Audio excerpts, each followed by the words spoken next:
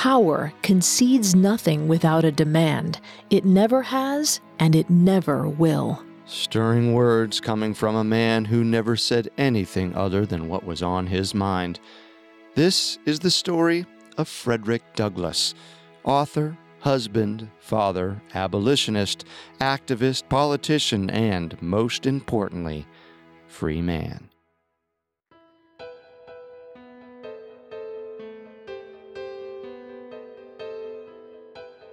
Hi, I'm Vanessa Richardson. And I'm Carter Roy. Welcome to Historical Figures.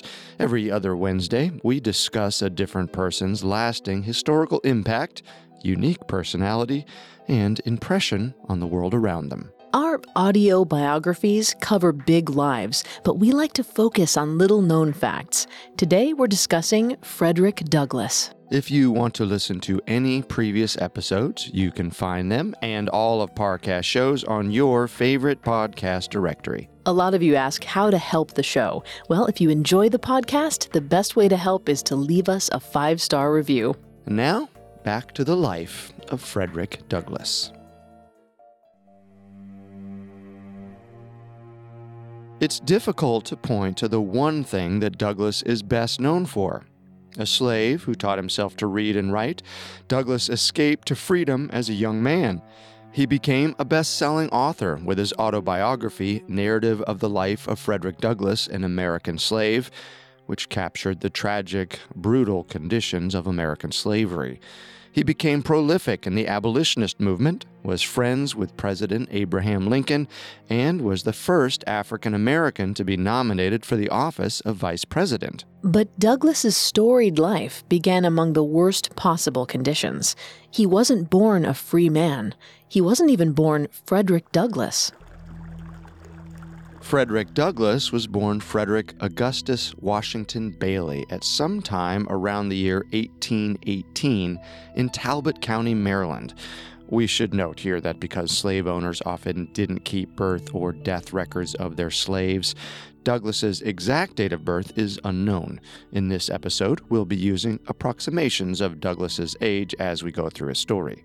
Douglass was born into slavery on the property of Colonel Edward Lloyd, one of the richest landowners in Maryland. Lloyd owned thousands of acres of land that were run by his clerks, who were essentially managers of the massive plantations. In his autobiography, he names his mother, Harriet Bailey, as a slave on the plantation. He claims that his father was actually a white man, Colonel Aaron Anthony, who served as a superintendent and clerk of the plantation where Frederick was born. Lack of birth records and a general cultural taboo on white people procreating with slaves means that no one can know for sure if Anthony was, in fact, Douglass's father. It was common practice at the time to separate slave infants from their mothers and place the baby in care of an older slave that couldn't work. In his autobiography, Douglass guessed at the reasoning behind this cruel practice. He wrote, quote, "For what this separation is done, I do not know, unless it be to hinder the development of the child's affection toward its mother, and to blunt and destroy the natural affection of the mother for the child. This is the inevitable result." End quote. As a baby, Frederick was sent away to a different farm and placed in the care of his grandmother. The attempt to destroy the affection between Harriet Bailey and her son did not take. At night, Harriet would sneak away from her plantation and trek 12 miles through the dark woods to see her son. Though Douglass had few memories of this time in his early life, he does remember her singing him to sleep as a child. Harriet died when Frederick was only 7 years old.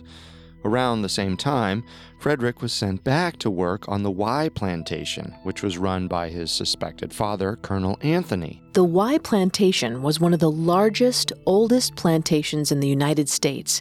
It covered over 20,000 acres and enslaved over 200 people at any one time. Slaves were not given beds and were forced to share one threadbare blanket per family. If Colonel Anthony was Frederick's father, the older man didn't show it. Douglass wrote at length about Colonel Anthony's cruelty.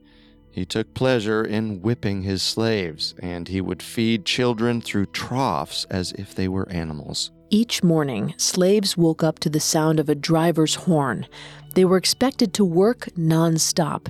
If they took a break, Mr. Sevier, the farm's overseer, abused them with his cowskin whip until they bled. Frederick was too young to do real work in the fields. Instead, he was given simpler jobs like herding cows and keeping the chickens out of the garden. Like the other slave children, Frederick was given no clothes of his own and generally performed his duties naked. Douglass claims that he was never whipped at that young age.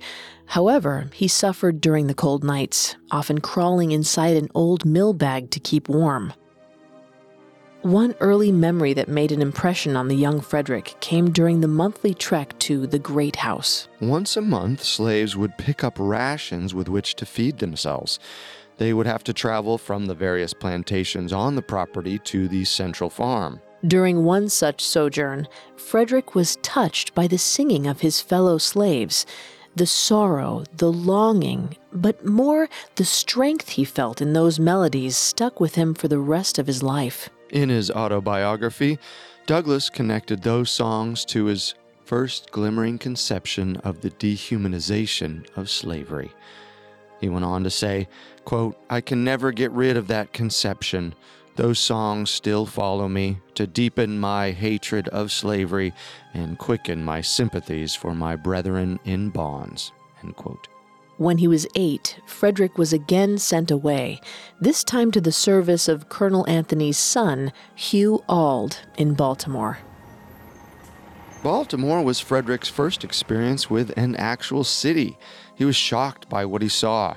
Though richer families in Baltimore owned slaves, the city slaves seemed to have a tremendous amount of freedom. The city had a different social order than the more isolated plantations.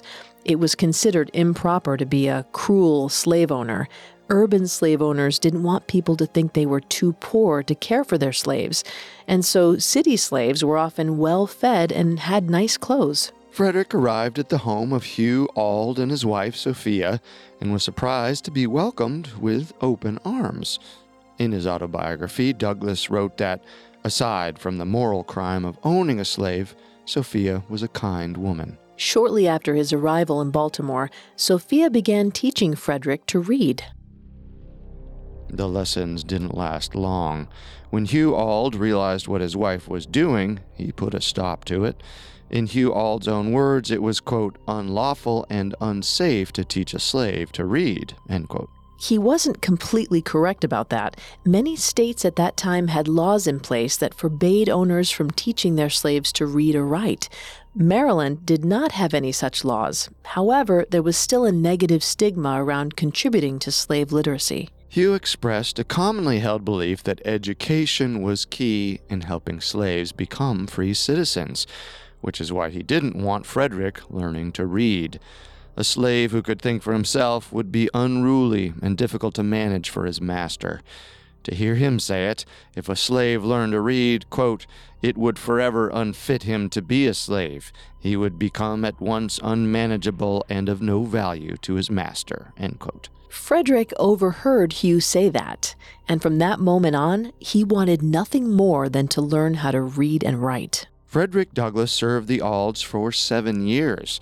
During that time, he secretly continued to teach himself to read and write. He was beaten by both Hugh and Sophia whenever he was caught. This happened often. Sophia had adopted Hugh's views on the dangers of an educated slave. She would become suspicious if Frederick was out of her sight for too long. He might be in another room with a book. The house wasn't always a safe place to continue his lessons, so Frederick learned other ways to continue his education. For example, he'd steal food from the house before he went on errands, then he'd trade the food with poorer white children he knew in exchange for words. In his dealing with these white children, Frederick was often overcome with frustrations. Poor or not, these children would grow up and be free.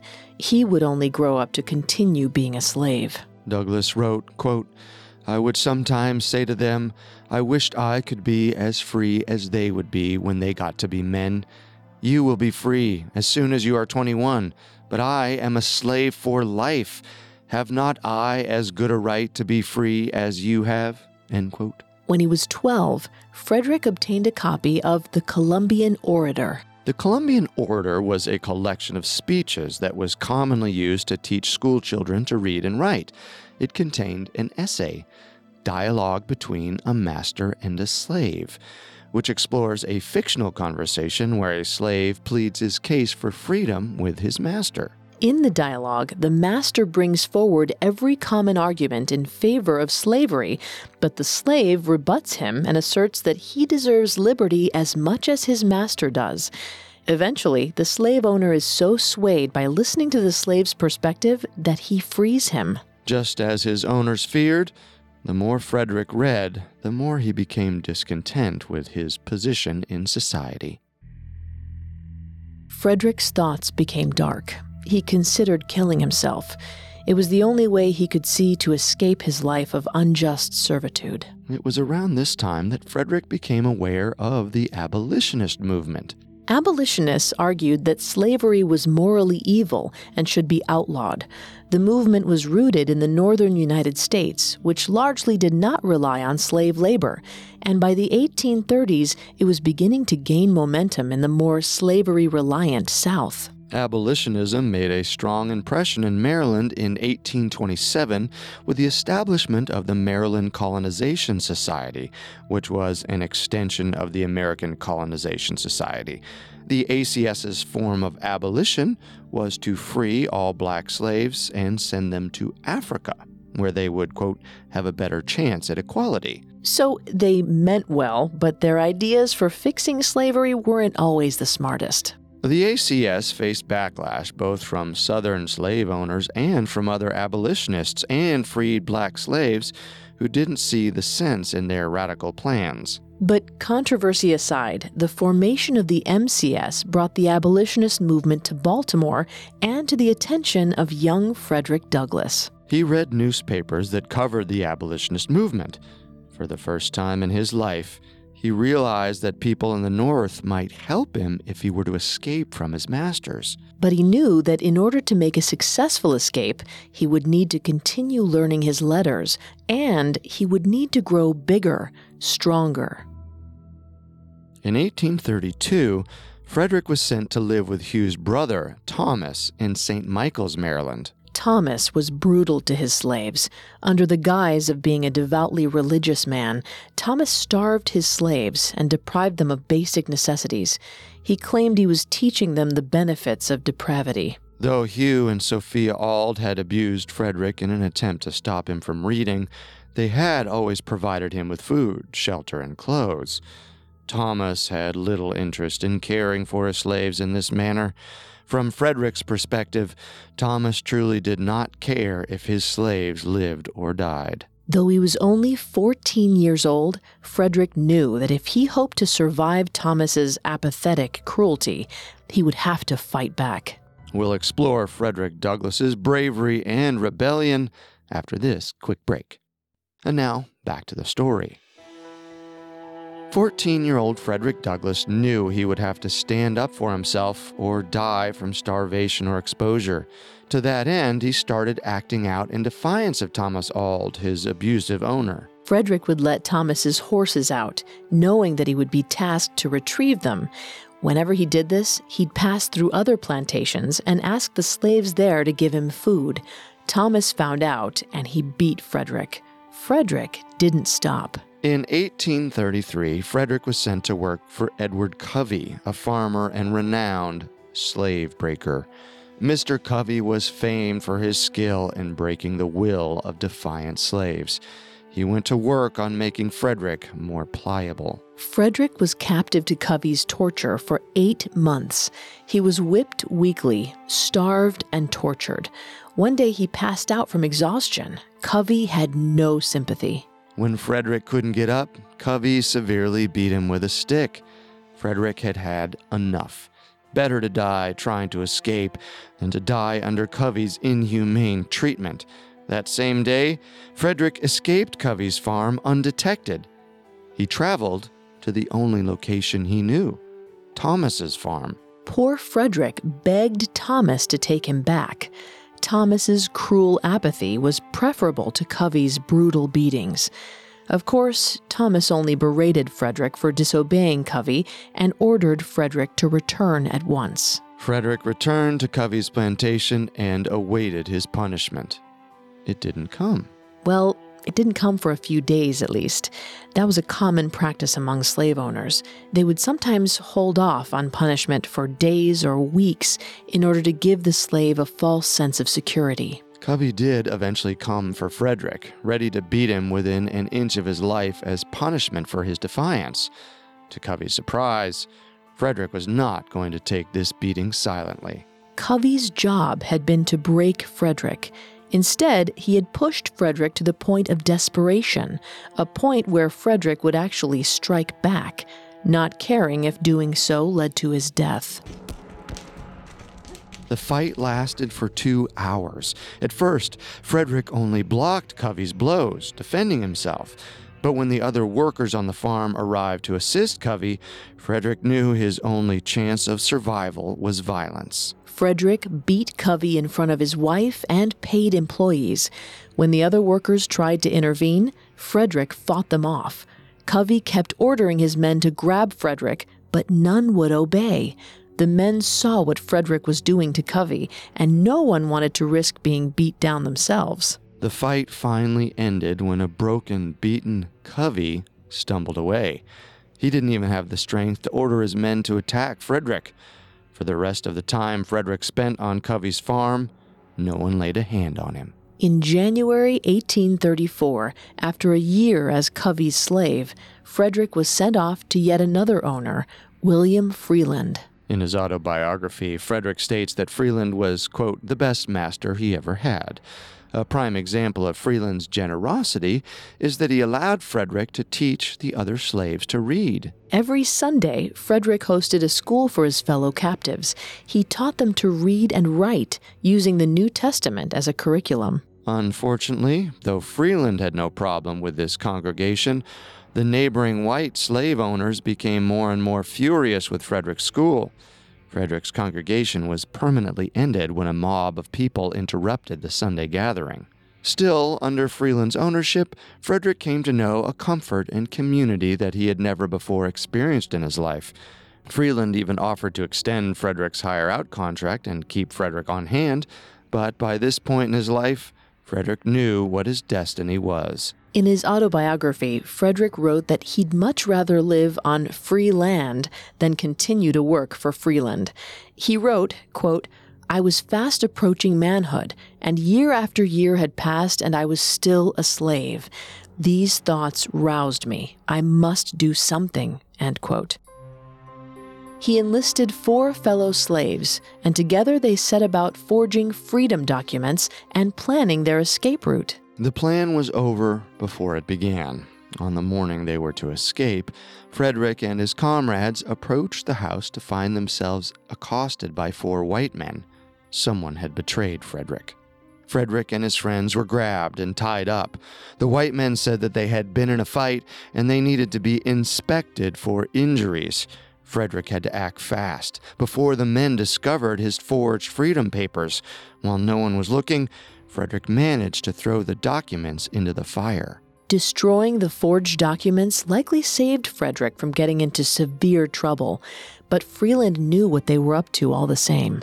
Frederick and his friends were all sent to jail. Frederick Douglass was kept in prison after his fellows had been released. As the suspected mastermind of the plan, his punishment was to be more severe. However, to his surprise, he was retrieved from jail by Thomas Auld after only 1 week. Thomas then sent Frederick back to the care of Hugh Auld in Baltimore. Frederick spent the next few years hired out to William Gardner, a shipbuilder. He spent his days working on the dock.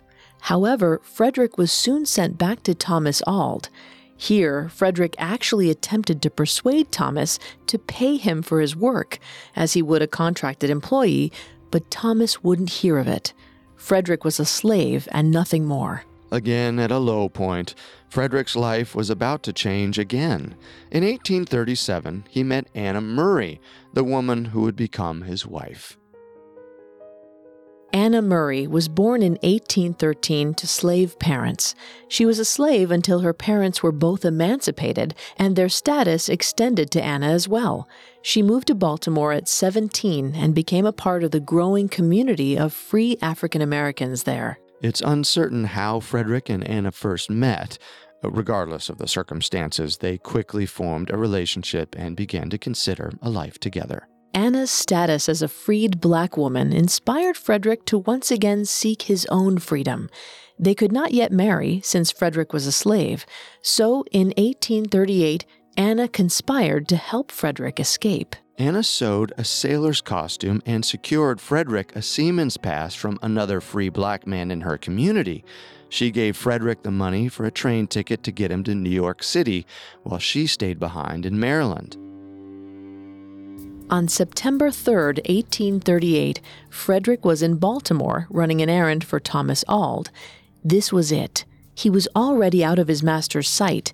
He began a journey that would take him to New York City. Frederick looked nothing like the description on the seaman's papers Anna had given him, and he worried that the ticket agent would see right through his charade. Instead of boarding with the other passengers, he waited until the train was already moving and hopped on when the ticket agent wasn't looking. He nestled in the blacks-only train car and waited for the fare collector. When the conductor came and asked for his free papers, Frederick lied and said he never took his papers with him out to sea. All he had was a seaman's document. He handed the conductor the document and prayed the conductor wouldn't notice that he didn't match the description. The conductor did a quick scan, collected Frederick's fare money, and moved on.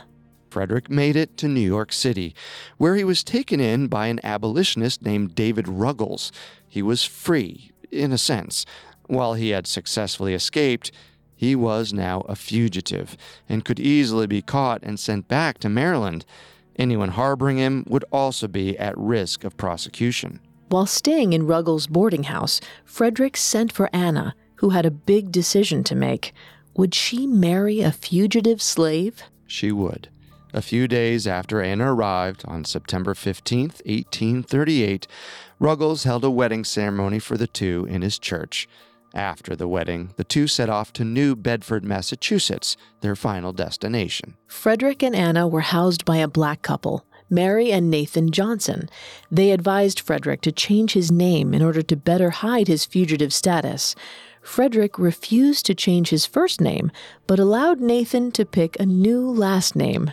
And thus, Frederick Bailey became Frederick Douglass. After Anna and Frederick settled in New Bedford, Frederick got a job stowing a sloop with oil, but he wasn't content. He wanted meaning and fulfillment from this new life. After 20 years of enslavement, he was finally free.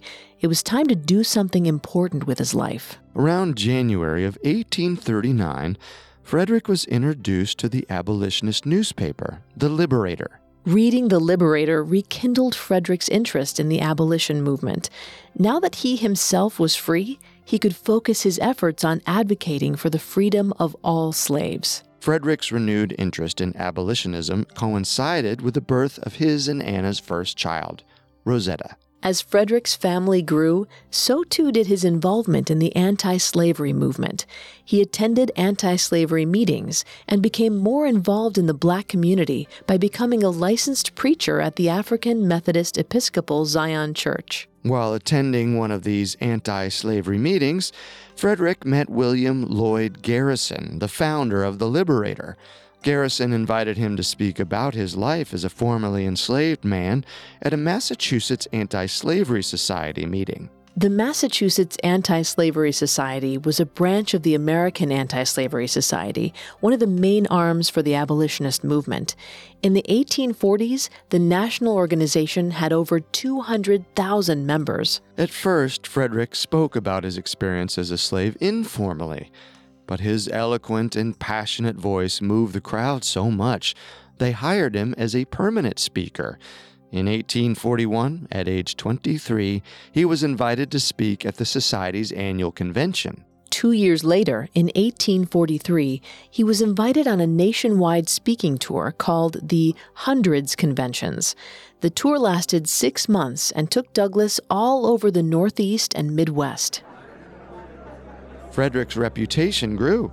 Soon he found himself speaking in front of packed houses. The newfound celebrity was both a blessing and a curse. While Frederick was able to share his remarkable life story with thousands of people, he also drew the attention of pro-slavery radicals.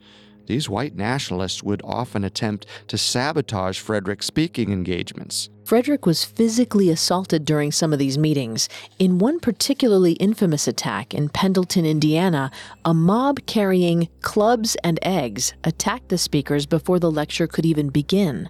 Frederick's hand was broken, and it never fully healed. Still, violence didn't stop Frederick from moving forward. In 1845, Frederick wrote the first of his 3 autobiographies, the narrative of the life of Frederick Douglass, an American slave. The narrative focused on his experience as a slave, including the brutal and inhumane treatment he and his fellow slaves endured, and his eventual escape to freedom. The narrative quickly became one of the top-selling slave accounts of the era. Within 4 months of its first printing, the narrative sold over 5,000 copies. It was translated to Dutch and French and circulated in Europe. This surprise success created a problem for Frederick. He had been fairly explicit in his detailed account of his life living under various masters. Given that Frederick was technically still a fugitive slave, the book could lead one of his former masters to seek him out and re-enslave him. He needed to get out of the country until the attention died down. So in August of 1845, Frederick left his wife and 4 children to go on a 2-year speaking tour in Ireland and Britain. It would prove to be a life-changing journey in more ways than one. We'll get back to Frederick's story right after this. Now back to the story. In August 1845, Frederick Douglass left his home and family to take a 2-year speaking tour in Ireland and Britain. It turned out he was just as popular in Europe as he was in America. He gave talks in crowded chapels and churches, drawing huge audiences. In May 1846, Frederick delivered the London reception speech. During the speech, he spoke about how well he was treated as a black man in England compared to the United States. In England, he said he was treated, quote, not as a color, but as a man. While Frederick's fame grew in Europe, his wife Anna was still supporting the family back in the States. During his 2-year stint in Europe, Anna was responsible for running the household and caring for their then 4 children, Rosetta, Louis, Frederick Jr., and Charles. She saved every penny Frederick sent back to her and worked as a shoe mender to earn extra money. Anna Douglass helped carry the family and gave Frederick the opportunity to cultivate his career abroad. Frederick was so successful in Europe that in 1847, a group of supporters helped him raise the money he needed to officially buy his freedom from Thomas Auld. He could now return home to the States. 9 years after escaping to freedom, Frederick returned to his country as a legal free man. After returning home, he moved his family to Rochester, New York. On December 3, 1847, he started publishing his own weekly abolitionist newsletter, the North Star. Its motto was, quote, "Right is of no sex, truth is of no color, God is the Father of us all, and we are all brethren," end quote. The North Star became one of the most influential anti-slavery newsletters of the era. In addition to writing about abolitionism, Frederick also used the newsletter to fight for women's rights. Frederick was a member of the Western New York Anti-Slavery Society, where he met women's rights activist Elizabeth McClintock. She invited him to the first Women's Rights Convention in July of 1848 at Seneca Falls, New York. Shortly after the convention, Frederick published a statement in the North Star that said, quote, "In respect to political rights, we hold woman to be justly entitled to all we claim for man. We go farther and express our conviction that all political rights, which it is expedient for man to exercise, is equally so for women," end quote. Frederick's social activism didn't stop with speeches and newspaper articles. In the late 1840s, he and Anna opened up their home as one of the northernmost stops on the Underground Railroad, the secret path that escaped slaves used to get past the Mason-Dixon line and into Canada. The Douglasses also took in civil rights freedom fighters and other colleagues of Frederick's. While Frederick was off giving talks, Anna continued to support the family with work as a servant and a shoebinder. In her book, My Mother as I Remember, Rosetta Douglass wrote that Anna ceaselessly provided for the family so that Frederick could go out and fulfill his dreams. While Anna was well regarded among the community for her devoted motherhood and her Underground Railroad work, her reputation took a hit after two of Frederick's white European female colleagues moved in with them. One of the women, Julia Griffiths, a British abolitionist who'd helped Frederick start the North Star, lived with the family for 3 years.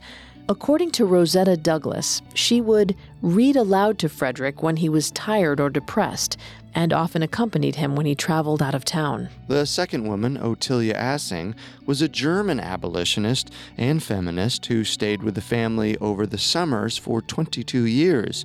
Unsurprisingly, rumors began to surface that Frederick was having affairs with both Julia and Ottilia. Anna bore the weight of these rumors silently. For her, speaking up, whether to affirm or deny the claims, meant exposing to the world the privacy of her home life. She wouldn't encourage the rumors by stirring the pot. In 1857, when Frederick was 39, Amanda Auld, the daughter of Frederick's old slave master Thomas Auld, approached him after a lecture. Amanda had become an abolitionist. Frederick and Amanda became friends and maintained a written correspondence for several years. But although Frederick and Amanda moved past the scars of slavery with a peaceful reunion, the rest of the country wasn't quite so ready for reconciliation.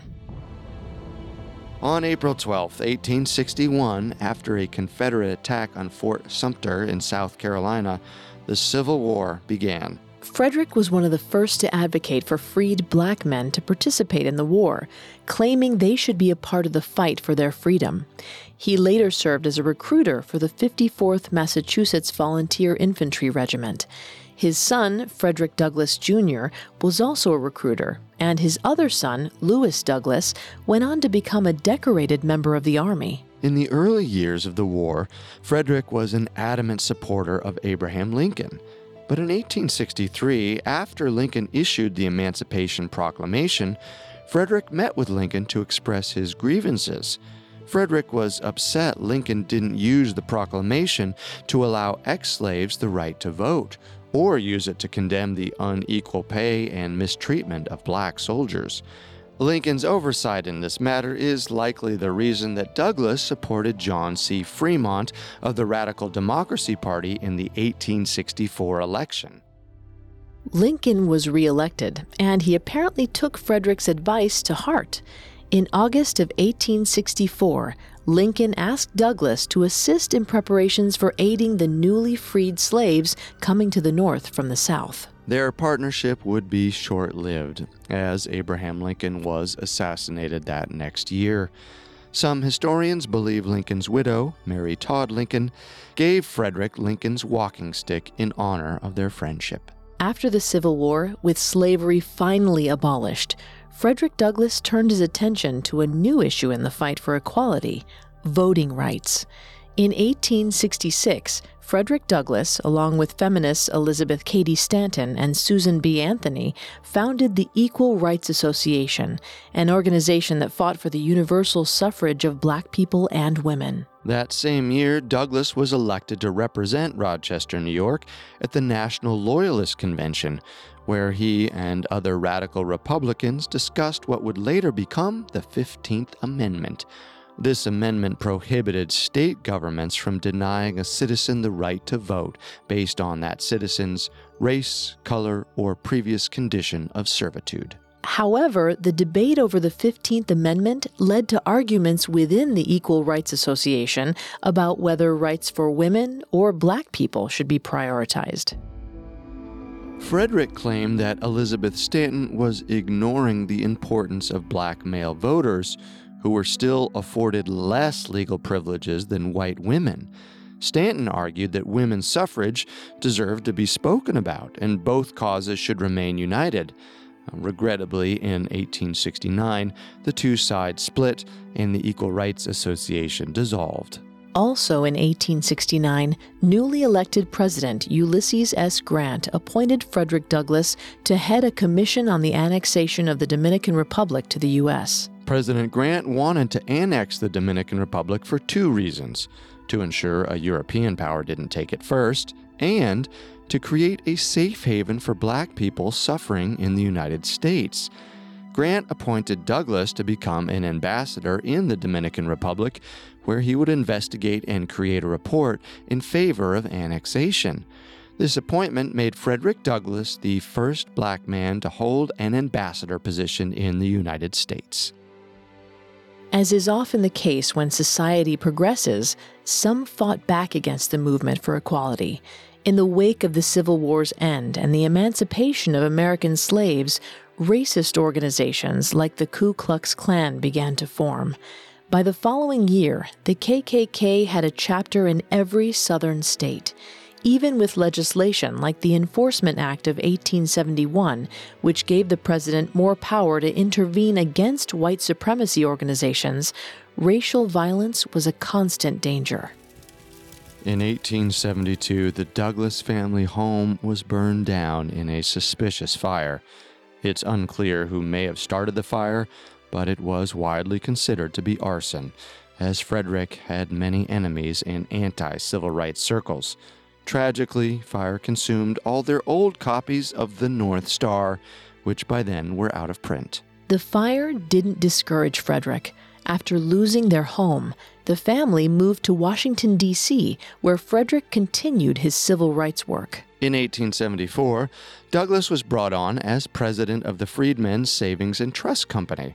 The bank was created by the United States Congress in 1865 to offer aid to newly freed slaves, but by the time Frederick was appointed 9 years later, it was already failing. Douglass, desperate to keep the bank afloat, donated $10,000 of his own money to the freedmen's funds. Sadly, despite his donation, the bank failed later that same year. In 1877, Frederick closed the final chapter on his life as a slave. Amanda Auld and Frederick had kept in touch, and 60-year-old Frederick Douglass reached out to meet with a dying, elderly Thomas Auld. Frederick claimed neither of them could hold back their tears. Thomas told him, quote, "I always knew you were too smart to be a slave, and if I had been in your place, I should have done as you did." End quote. The two spoke candidly as equals. At the end of their time together, they parted as friends. It's a true testament to the strength of Frederick Douglass's character that he was able to forgive someone who once treated him so cruelly.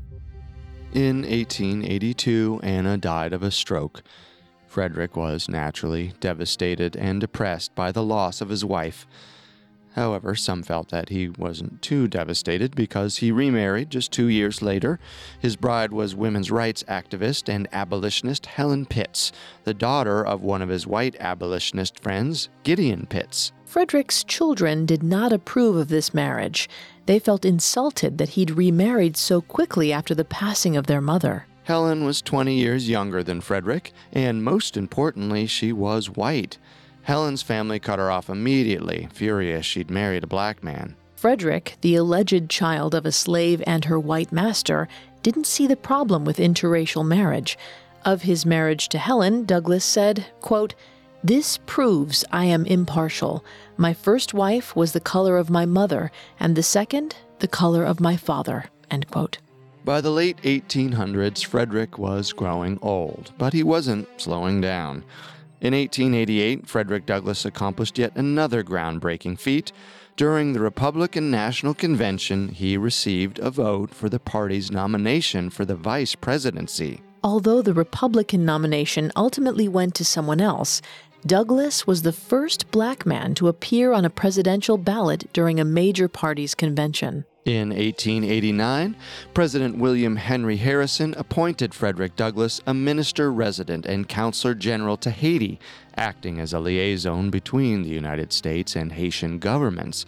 Douglass accepted the job, and he and Helen lived in Haiti for 2 years, from 1889 to 1891. Upon returning home, then 73-year-old Frederick Douglass remained a speaker and writer, and active both in the civil rights movement and the women's rights movement. On February 20th, 1895, Douglass attended a meeting at the National Council of Women. Upon leaving, the 77-year-old suffered a heart attack and died. After his death, his wife Helen dedicated herself to preserving his legacy. She turned his Washington, D.C. home into the Frederick Douglass Memorial and Historical Association, which eventually became a national historic site. Frederick Douglass was a noble leader and eloquent speaker, but in remembering him, it's important to also remember the work of the women in his life. Without Anna, Frederick could have never escaped a life of slavery, and he wouldn't have had the support he needed to travel the world giving his speeches. And without Helen, his legacy wouldn't have been preserved the way it has been. Frederick's lasting legacy is his belief that education is the link to freedom.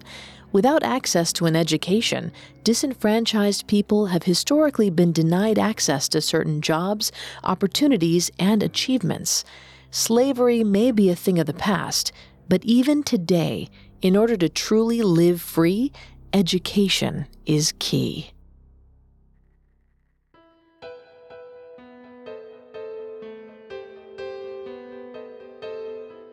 Thank you for joining us for another episode of Historical Figures. A new episode releases every other Wednesday. You can listen to all of Parcast's shows on Apple Podcasts, Stitcher, Google Play, CastBox, TuneIn, or your favorite podcast directory. If you enjoy the podcast, the best way to help is to leave us a 5-star review wherever you listen. Thanks for listening. We'll see you next time. Historical Figures was created by Max Cutler. It is a production of Cutler Media and is part of the Parcast network. It is produced by Max and Ron Cutler, sound design by Paul Liebeskind, with production assistance by Ron Shapiro and Paul Mahler. Additional production assistance by Maggie Admire and Carly Madden. Historical Figures is written by Vanessa Benton and stars Vanessa Richardson and Carter Roy.